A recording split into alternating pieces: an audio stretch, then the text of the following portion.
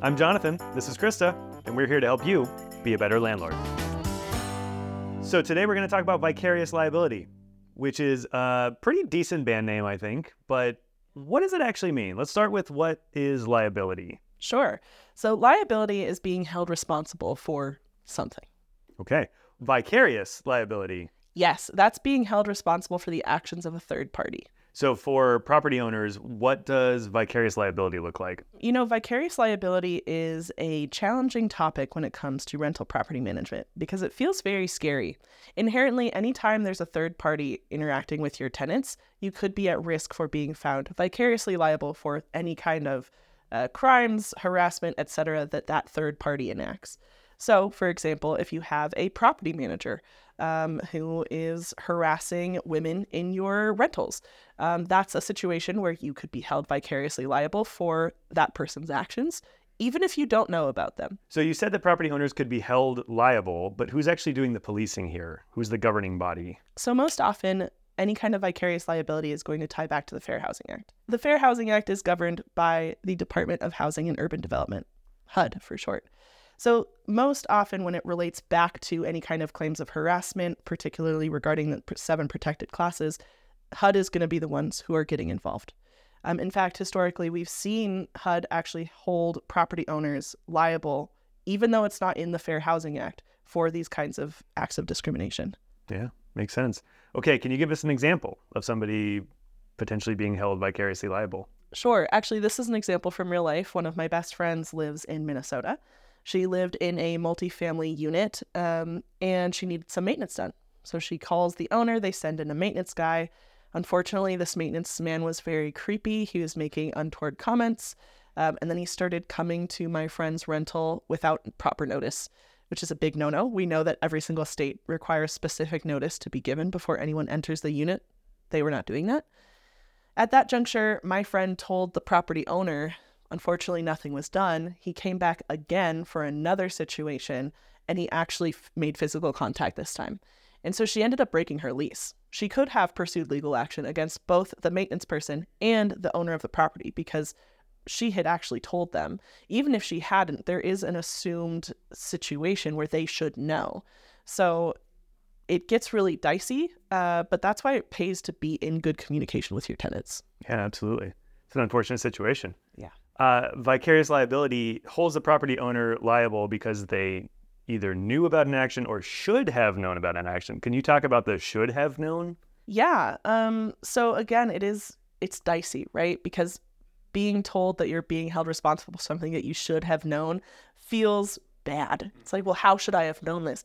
Well, really, the way that you should have known this is by having set expectations with both the contractors and the tenants about how these kinds of situations can play out. Letting them know on the contractor side, there are behaviors that are just unacceptable. If you conduct any of these behaviors, you will be penalized in these ways. We'll break this contract. We won't move forward. And also letting your tenants know that there is a clear communication pipeline, that if they feel unsafe, if they're concerned, if they even just have a question about maybe someone coming in, they can reach out to you and get those answers and not feel like they're suffering alone or confused by themselves. Because really, you want to try and mitigate any kind of suffering that could go on. You are providing that person housing, and when you bring in third parties, you are responsible for those third parties' behavior accordingly. Is malicious intent required for vicarious liability? Great question. No, it's not. So even if the maintenance man never intended to be creepy, it doesn't matter at the end of the day. The impact is more important, and that's what the courts keep in mind. So unfortunately, that's why you really have to make sure that you are in close communication, either with your tenants directly or with your property management company with those set expectations from the jump. So in your example, and in a lot of cases of vicarious liability, we're talking about sexual harassment. But important to note here that that's not the only way you can be held liable. What are some other ways? Yeah, so let's say that you hire a contractor and they are going to fix up a common area for your tenants. But they leave the work site really unsafe at the end of the day, and one of your tenants comes through and gets hurt. You could then be held liable for that unsafe work site because it's a common area in your rental. The tenant could still pursue litigation against both the company, but probably also you, because you're the property owner. You're the one who has to make sure everything is staying safe. So most often it is going to tie back to the Fair Housing Act, but there are situations where there's physical well-being in question because of how something is left. So you've got to really stay up on both the maintenance requests and also just general relationships with your tenants so you know what's going on. Okay, and what would we say to a landlord whose position is the opposite of everything you're saying? That I don't want to be held vicariously liable, therefore I'm not going to ever talk to my tenants. That's why I hired a property manager. They'll do all the talking. I don't want to be a part of it. Therefore, I can't be held liable. I can understand why you would think that way, right? There's a sense of safety in isolating yourself and saying, no, that's not my problem, not my circus, not my monkeys. However, that's just not how housing works. You are liable at the end of the day. Even if you have an LLC, even if your name is nowhere on the property, you are still responsible for what goes on there. So if somebody does want to use a property manager, what are some steps they can use to make sure they are avoiding being vicariously liable? Just like we're always preaching that your lease is the most important contract that you really have to have bolstered out, your contracts with your property manager need to be the same way. So make sure you have everything in there regarding your expectations for how they'll conduct themselves with your tenants. When you want to be updated about various situations, if there is a fair housing complaint, do you want to be told immediately? Yes. Yes, you do. Yes. And also the consequences if things start to go wrong.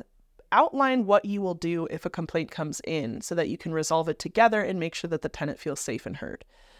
Put all of that language in your contract with the property management company, and you will put yourself in a better position. You should also relay that to your tenant. Put it in the lease as well. Tell them that they have rights. Remind them that they are entitled to feel safe in their house and that they can reach out to you if there are any concerns that they don't feel comfortable going to the property management company about.